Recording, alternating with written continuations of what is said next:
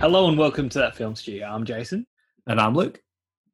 In this episode, we've got another movie review, and this time we're looking at Batman: The Long Halloween Part 1. Directed by Chris Palmer, Batman: The Long Halloween Part 1 is the animated superhero film produced by Warner Brothers Animation and DC Entertainment. The film is available now, but if you haven't watched Batman: The Long Halloween Part 1 yet and you want to, go watch it first before listening to our full review. We will be talking spoilers. This is the 42nd film in the DC Universe animated original movies line, based on the DC Comics storyline of the same name, a 13-issue limited series written by Jeff Loeb with art by Tim Sale, published in 1996 and 1997. Luke, you have the plot. During the holidays, a brutal series of murders strike fear into the city of Gotham. Batman sets out to pursue the serial killer with the support of police officer James Gordon and District Attorney Harvey Dent. So this, The Long Halloween, I mean, let's start with addressing the limited comic series. I remember reading this, although I don't remember much of the details. I just remember a lot of the... well, what's interesting is that, there was this series has been taken as inspiration a lot of times when it comes to the live action Batman films, especially, like the Nolan verse, and then potentially a little bit of what Zack Snyder was doing. And I always drew those comparisons back when I had read it, although I don't remember the story at all. Okay, well, this is a very faithful adaptation. At least part one is, I'd say for the most part. Style-wise, like the artist on this book, Tim Sale, has got such a distinctive style. They've not looked to put that on screen. We're getting a very different art style with this movie. But with Tim Sale, years ago, the first comic convention I went to here in Australia, he was a guest, and he signed my copy of The Long Halloween.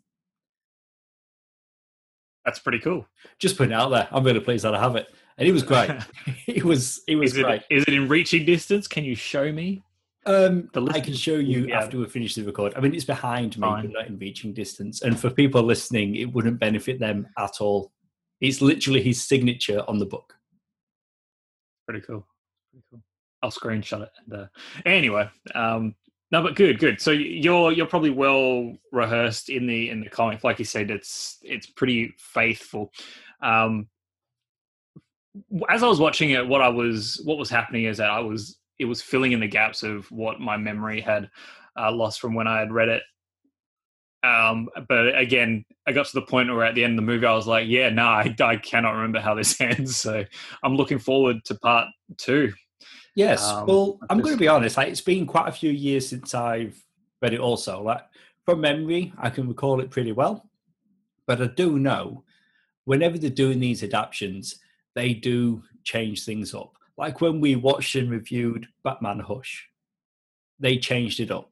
So it's almost like they want to honour the original source material, but at the same time, if you're a fan of that, you're not just going to get the exact same story. They want to surprise the viewers as well.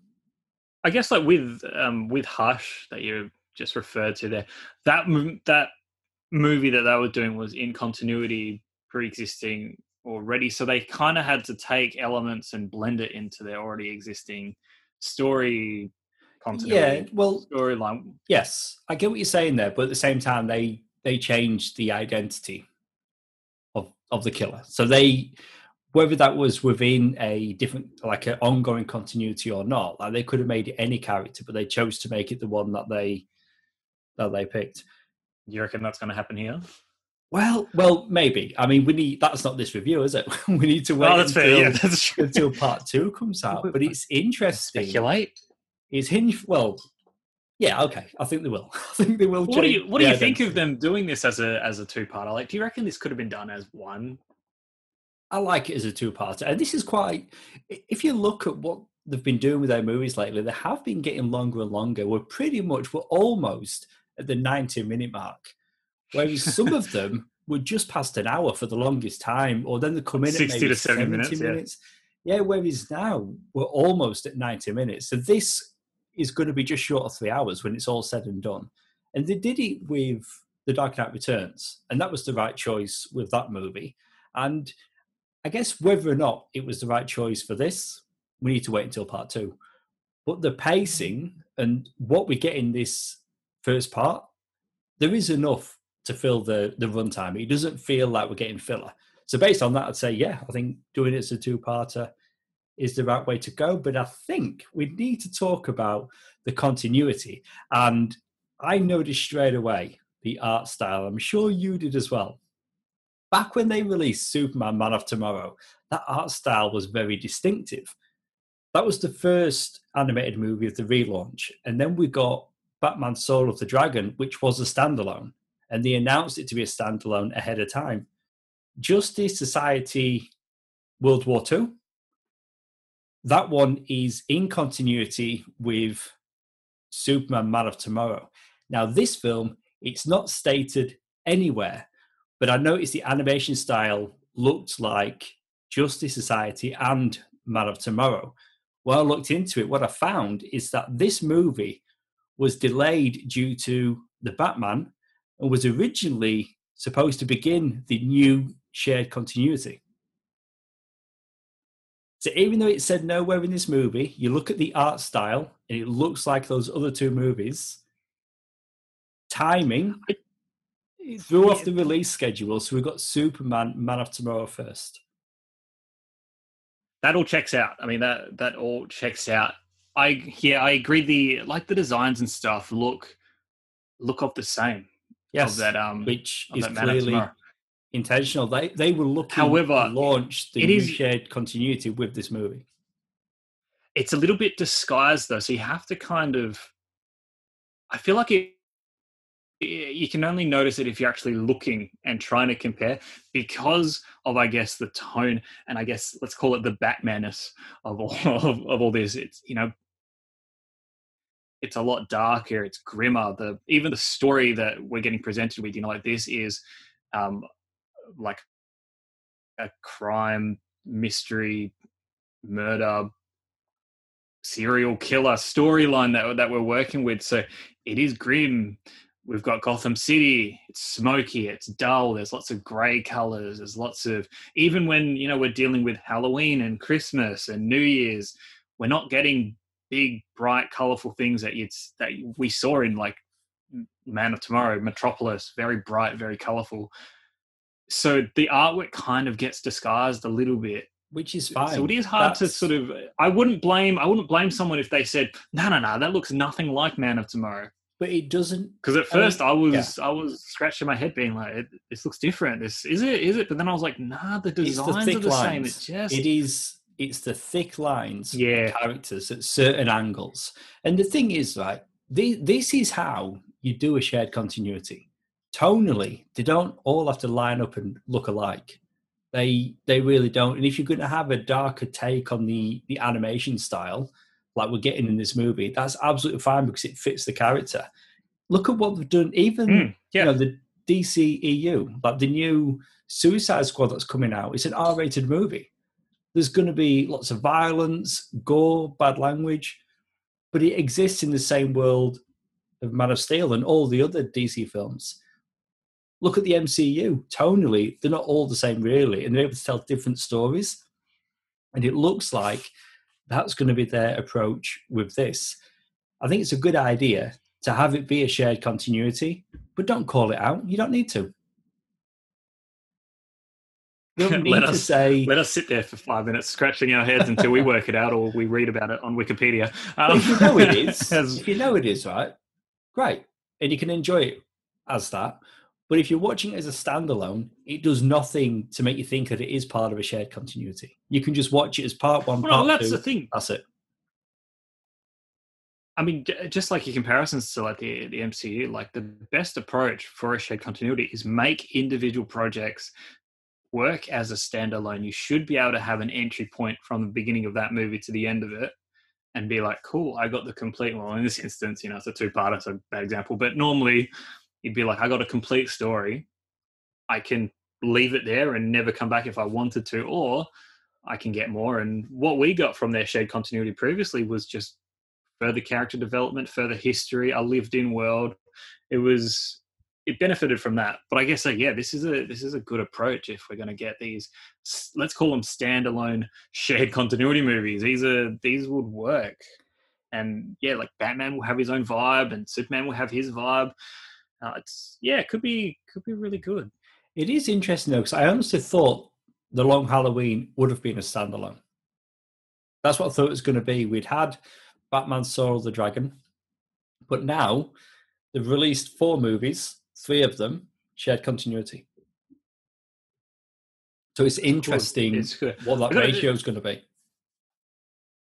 I think even like you mentioned, like with like the pacing and stuff of this movie, and I guess it falls into like, it matches the genre that this is a slower, like if you haven't read the comic, this is a slower story. It's not going to be Batman's constantly kicking ass, there's a couple scenes where he's in the Batmobile and he's shooting around Gotham City on the streets and stuff like that, but for the most part this is very slow, very character driven. And I say slow not in a dirty way, like this takes its time to introduce it to the scenarios, the scenes, the characters, relationships that are happening, different aspects. So on that, it is a slower movie. Well, it's Batman. I just want to say though, in terms of, it's Batman being a detective. That's what that's what we're getting in this movie. And I think there's going to be a lot of people that don't read comics, and that hasn't been their experience with the character, whereas he is a detective. You don't really get that. But on that, I mean, I feel like if you're a big fan of The Dark Knight, as in Christopher Nolan's The Dark Knight, you're going to be able to watch this and be like, oh, I see where Christopher Nolan got a lot of inspiration from. And, I'm not just talking about Joker. I'm talking about just things with like the mob, the crime bosses, all those kind of aspects, just the approach to the character and the lived in, like the world of Gotham and all those kind of aspects. So I think someone who maybe has only seen the movies would be able to get to this and be like, oh this is Batman. This feels right. Yeah. But then I can also see the hesitation of, oh, this is slow. This isn't quite working for me. My wife does not watch these films at all. She would not sit down and watch one of these animated movies. But when I actually watched it, it was quite late at night. And she's a fan of the Nolan movies, loves Heath Ledger as Joker, pretty much everybody. And she's like, oh, just put something on. And she was going to distract herself with something else. And even though she didn't say anything until I was well into the movie, putting on a Batman cartoon wasn't exactly what she had in mind when she's like, just put something on. She was, I don't know, maybe hoping it's something she could partly get into as well. And she just found it slow, boring. But again, she's not the audience for this movie. But I think it's funny that you say that, because she picked up on how slow this movie is. Whereas, as a fan of the source material, a fan of Batman as a detective, I was along for the ride and I was really enjoying it. And there's so many stop-start moments in this movie. And before, when you asked, does it need to be in 2 parts? I think we've answered that. It definitely does, because if they'd have shortened it to just otherwise they would have had to speed this movie up. They'd have taken all the slow parts out, kept in all the action, and that's not what The Long Halloween is. It'd have been an action movie. That would have been a short Halloween. Hey, there you go. But it's funny though, because my wife said, because I run it by her, I'm like, no, look, I'm watching this. She's like, no, I want to watch this one. It's based on, she knows I've got the comic and stuff, and she might have clicked through it or something, I don't know. But she was like, no, I want to watch this one. I was like, okay, cool. So watched it together, and her take on it was, she was just bored. She was like, nah, it's so boring. It's so slow. And I was like, what are you talking about? Like, this is cool. Like, this is Batman doing stuff. I got to say though, not so much the pacing, but like in terms of like with some of the animation, there were some moments where it was like, I almost felt like the animation could have been sped up a bit. Like, take the scene like with Batman and Catwoman sort of chasing each other, jumping over rooftops. I just felt like that scene, not the scene as such, but like just the way it was animated, like it was just really slow. It was just like jump, land, Yeah. run, jump. So, and I was just like, you guys are like, meant to be like, above average kind of beings. Chase each other, like, run, be fast. That's obviously a stylistic choice, isn't it? That's not the characters moving slowly. We're just being shown. No, that's an animation. Definitely an animation thing. Oh, okay. So it's a. Right, okay. I get it. It's just an animation thing. And then like when you see the Batmobile tearing up the city, it's like it's ripping around corners, and it's like, do it faster. Like, I don't know. It was just like. I mean, okay, but I think we're both saying there's things we like about this movie, so we can both stand by that. But whether it's what our wives think to this, and they're not quite getting from it what we have. But what I'm going to say as well is that silly wives. But like at the other side of that, like kids, who like Batman cartoons. I don't think they're going to get a lot out of this. Now, this first movie in the US is a PG-13. Here in Australia, it's an M. Part 2, though, that is R-rated in the US, which for us, I'm thinking what's going to be like a MA-15. So even if a kid wanted to watch it, do you know what I mean? It's almost like they've purposely made it for us, really. Not for our wives, not for kids. For guys, I guess grew up on the approach. I don't think the approach is like, "Hey, we're going to make it for adult." I think they're just like, "Hey, we're just going to make this movie how it should be." And I guess it just turns out that in the second half, they are going to have. It's going to be a little bit more violent, maybe a little bit more gore in there. I don't know. And then the rating just came after. I don't think they stood back and went, "Hey, we're going to make the first one bit more tame, and then we're going to ramp it up." I think they just made the thing, split it in half, and then if they were looking at making it for a broad audience, I mean, granted, like this is not a theatrical movie, this is home release, so like a parent could buy it, a kid could watch it. That's clearly going to happen. But what I'm saying is that adapting this story, which has been lauded for many years as being from the fans one of the best Batman tales. Whether it's a comic or this film adaptation, or at least part 1, it is skewed at a older audience. Kids don't want to watch a slow, and I know I'm generalizing, some kids would, but I think, if you look at animated movies and animated TV series, they're not as slow as this. They're a lot punchier. So I just think it's interesting, just tonally, like the movie they made is clearly the one they wanted to make. It's come in as being R-rated for part 2.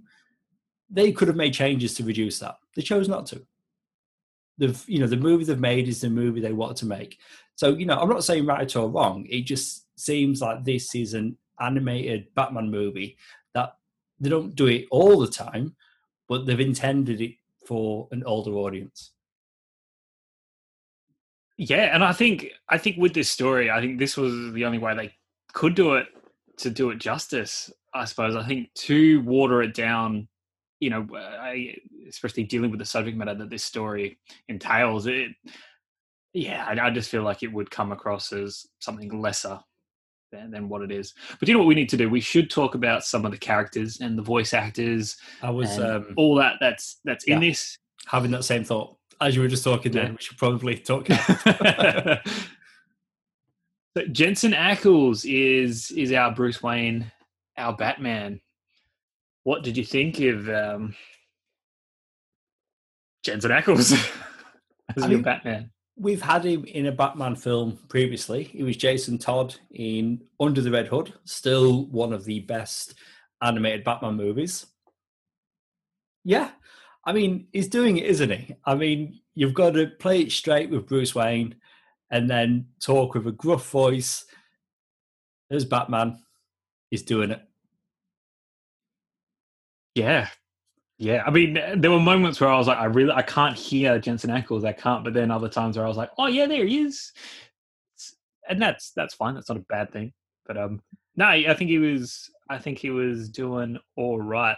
Yeah, Josh Duhamel as Harvey Dent, or Duhamel, or whatever however Yeah, you say his name. that guy. We recently saw him in Jupiter's Legacy. Yeah, he's good. Yeah. Like, yeah, I like him. I've seen him in other things. I first saw him in the TV show Las Vegas with James Caan.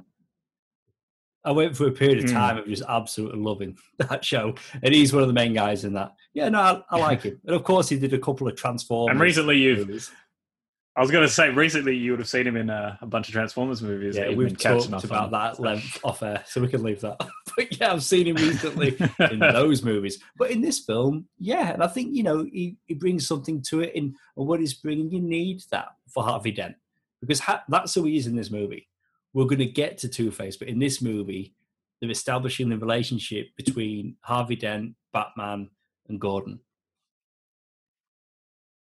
You know who I didn't like when it comes to Harvey Dent, and again, I can't remember this character from the comic, this whole aspect, but his wife. I get that the character is struggling with things and a lot. I get it, but my God, she is a damper of a character. She is I just like on New Year's Eve when it's like.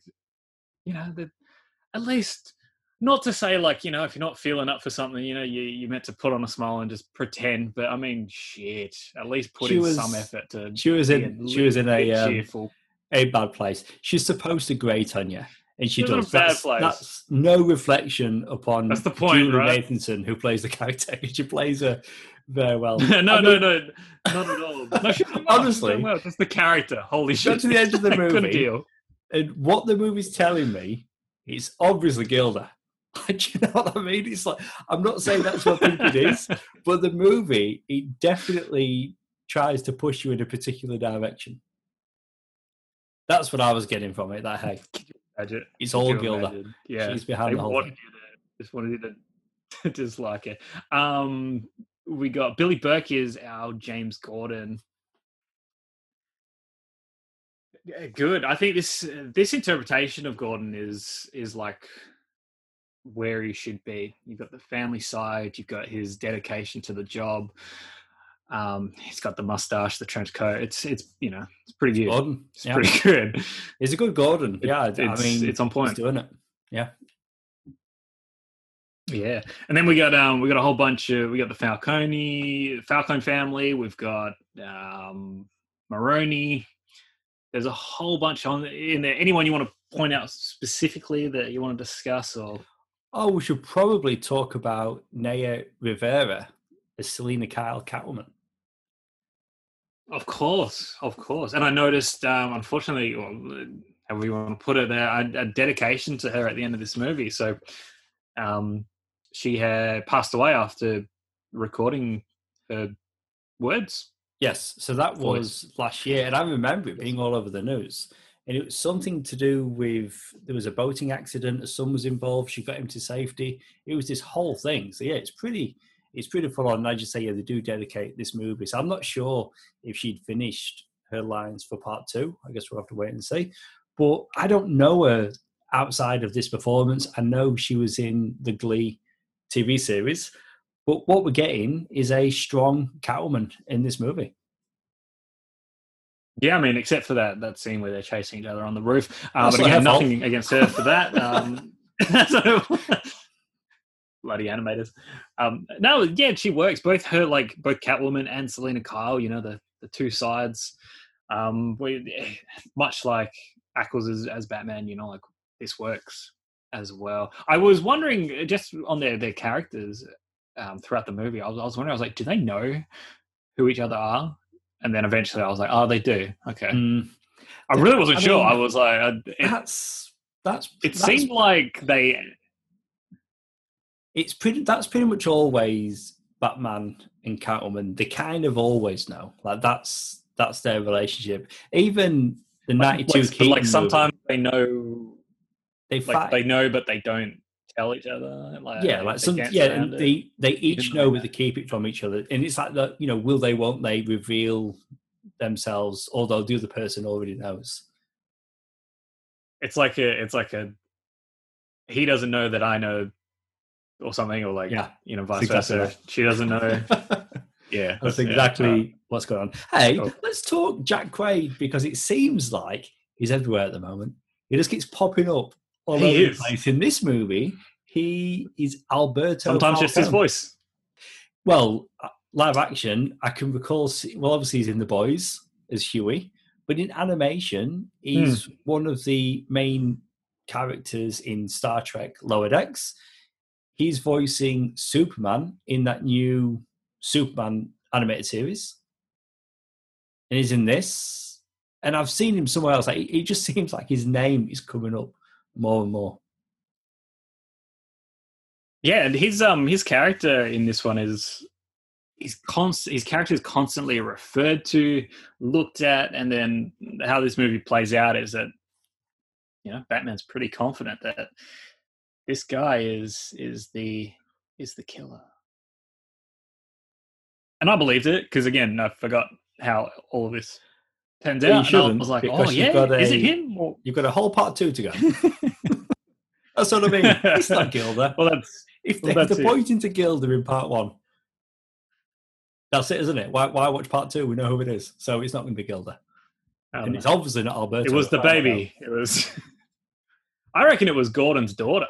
I reckon she's pissed off that she got stooged on Halloween, so she's taking people out.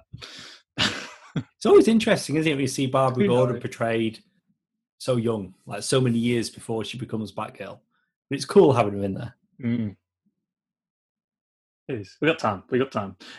Troy Baker is back as Joker, and I can never pick it when I hear his Joker, because I'm always like, it kind of sounds like Mark Hamill, but it's not. Kind of. And then I'm like, who is it? Like, honestly, like if I knew nothing about it and it was just audio, and it's like, is that Mark Hamill or not? I'd say, yeah, it's Mark Hamill.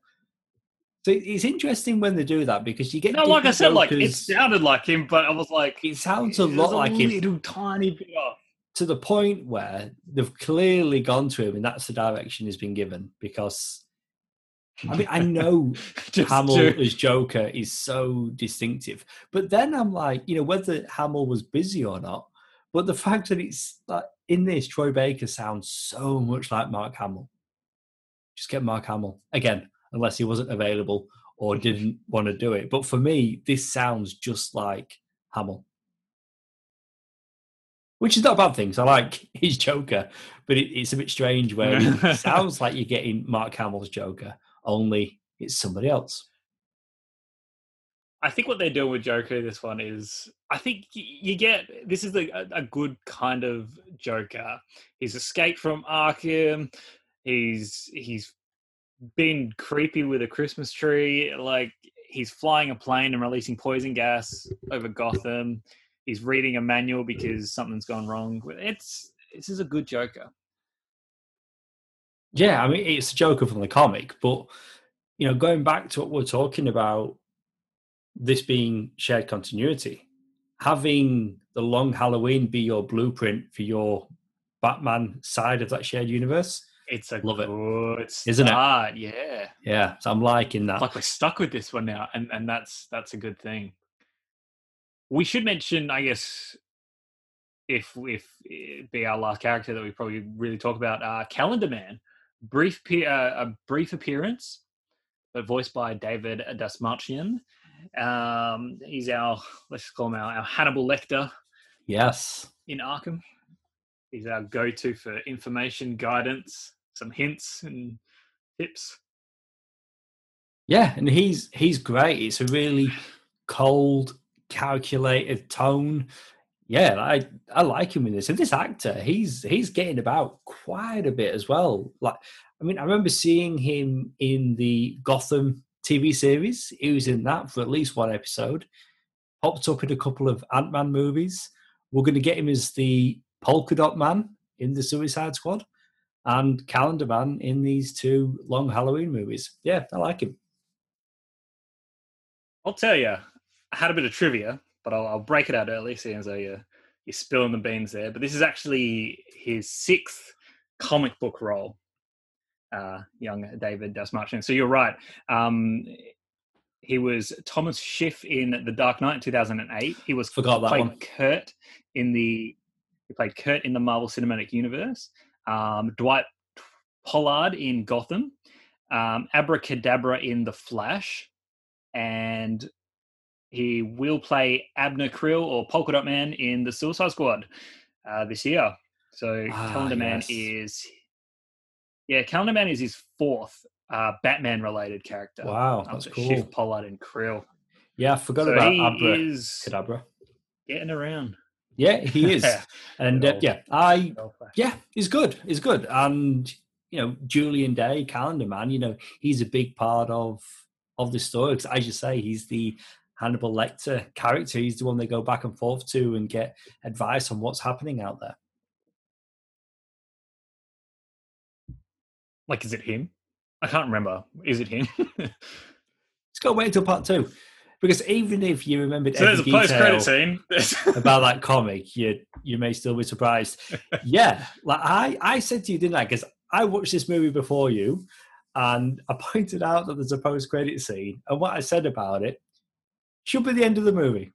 Because not everybody watches the post-credit scene, and whether it's going to be the opening of part 2, I don't know. But what happens in that post-credit scene, I'm assuming it's kind of integral to the ongoing story. So to put it at a place that not everybody would watch it seemed a bit odd. I mean, we could potentially start the second movie with Bruce Wayne possessed and Poison Ivy is, getting around. And we'd be like, whoa, what's going on? And, they could explain it. Okay, so if you've not seen the post-credit scene... It could work. Jason just clumsily delivered it there. But yes, that's what happens in the post-credit scene. Yeah. Is this not a spoiler? Well, it is, but again, everyone has. Well, this is the thing. Yeah, everybody listening to this should have seen the movie, but what I'm saying is not everybody would have necessarily. Oh, have they seen the post-credit? For that post-credit scene? Because I was watching it at home. I just fast-forwarded. I was curious, not really, if I'm honest, expecting anything to be there, but there was. We witnessed the funeral of Alberto Falcone. Once it's over, Carmine Falcone asks Bruce for help to launder money and introduces Bruce to his companion, who turns out to be Poison Ivy. And mind control. And that's going to take us into that next movie. So it's a pretty cool reveal. I reckon, like you said, it's just going to be the opening scene. Or should have been the end of the movie. It should have been the end scene of the movie. Like, you just watch. I think a post-credit scene shouldn't feel like it should have been part of the movie. It's always something a little bit extra. Like, if you don't watch it, you have missed out on something, but it's not taken away from the experience of the movie that you've just watched. Whereas I feel like not seeing that post-credit scene, you miss the end of the movie. But anyway, we need to see part 2 to see how it all ends. We do. And when is part 2 out? It's not very long, is it? Not a long wait. July 27th, which cannot be correct because the first one is coming out around about that time. It's good that I've got written down July 27th. No, I think that's more speaking to the first one. That's physical media. It got an early release digitally. I think maybe it's August. I think August sounds about right. So it'll be a couple of months after this. But even then, within the same year. August is next month. Calm down. Just calm down. Yeah, that's really close. That's really close. Away. I thought I did a bit of prep there, and it didn't occur to me that the date that I was writing down. I got to tell you, what's happened. I also got the 24th of July, or whatever you said. 27th. So yeah, look. 27th, I don't know. Let me tell you. I'll tell you the digital release, which physical media is a little bit after that. Oh, here in Australia, right, okay, that's the digital release. That's really soon. So here in Australia, 28th of July. So 27th must be US. That's part 2. It's almost here. Yeah. Wow, that is impressive. They don't normally. We almost could have done this as one review if we had just waited. Oh, wow! Holy shit! I can't get over that. Yeah, I'm looking at it now on iTunes. Expected 28th of July. There we go. That's this month.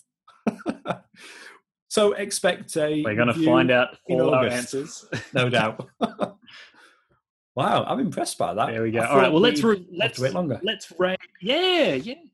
Let's rate this one. This part one, and then we might adjust as we watch part two and look. It's back. a hard one. It's a hard one, now, like you say, if we'd have took note of the fact that it's fairly close together, we could have maybe have held off and done a back-to-back review. Too late for that. We've just done part one. I didn't necessarily notice it being that slow. I did when my wife pointed it out, but for the most part, I was along for the journey, enjoying the adaptation, the character portrayal, the voices, the style, the arts. I'm going to come in. I'm going to keep it a little bit measured. I did enjoy it. I'm going to come in at a 3.5. And then, as you say, when we get to part two, maybe as a complete story, that will change things, because you wouldn't normally review the first half of a movie. But I'm going to begin with part one. I'll come in at 3.5. Well, that's it. We'll end up giving 3 ratings. We'll rate part one, we'll rate part two, and then we'll give an overall rating, as a whole complete, and we'll see how it all differs. But I'm there with you as well. I'm giving it a 3.5 out of 5. Look, the designs, like the artwork, is great. The character interactions, especially the 4 main characters: Batman, Dent, Gordon, Catwoman. Like, they are great. Some of the other characters, like Mrs. Dent, but that's all right. That's all good. No, this is a mature, Batman story. The detective side of the Batman character. This is a good story, and this is a good adaptation, I believe, from my memories. Either way, what they put on screen was good. There's just a few elements that just kind of irritated me a little bit. But yeah, look, I want the second half, so bring it on. Let's see how we go, and maybe as an overall, it could the second part might elevate this first one for me, and I might be able to bring my score up a little bit. But 3.5. All right, so already did my trivia, so I'm just going to brush past that. Don't even know why I brought it up. And I guess that's it for our review of Batman: The Long Halloween Part 1. Please go subscribe and download this podcast on SoundCloud and Apple Podcasts, and please leave us a review. It helps listeners just like you find the podcast. We're on social media. You can find us on Facebook, Twitter, and Instagram as That Film Stew Podcast. And we also have our companion shows, Rewind and Review and Sounds Like Comics, which each have their own Facebook pages. All our episodes can be found on our website, thatfilmstewpodcast.com. If you missed it, be sure to check out our recent review of Luca. You've been listening to Jason and Luke, the guys from That Film Stew. See you soon.